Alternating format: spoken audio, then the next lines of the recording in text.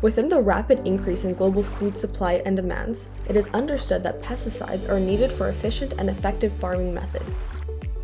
The swift increase of its use in the last 10 years proves it. Pesticides are used to protect our crops from insects and plant diseases because they are silent killers. And that's how farmers increase the yield and productivity of their crops. However, some of these substances contain organophosphates, which are extremely harmful as they can leak into our water streams and cause unintended harm to the environment. Many efforts have been made in order to address this problem and remediate the environment. However, current solutions create a lot of waste and are very expensive.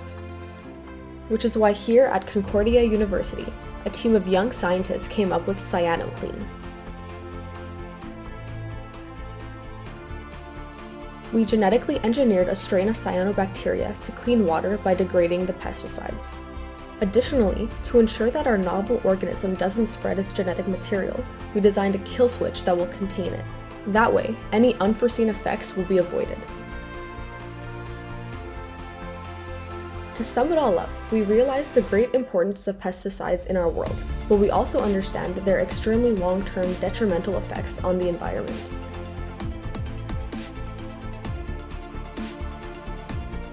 The CyanoClean project aims to reduce those effects in an eco-friendly and economical manner.